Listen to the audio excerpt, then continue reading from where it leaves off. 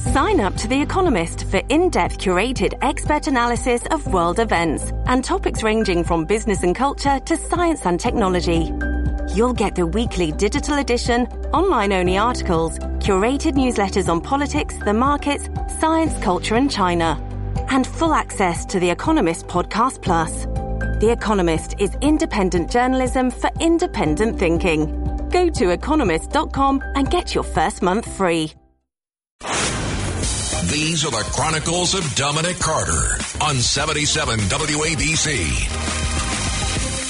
This is very disturbing to me. I'm trying to figure this out. The Anti-Defamation League reporting New York State leads and New Jersey, the nation, in anti-Semitic incidents with a 24% jump in 2021. What does that mean? More than 400 anti-Semitic incidents, including a record number of assaults, were reported across New York State just last year.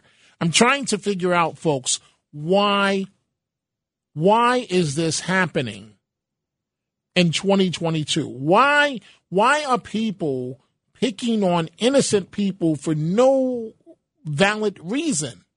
I know I sound naive to say that, but I just don't get it.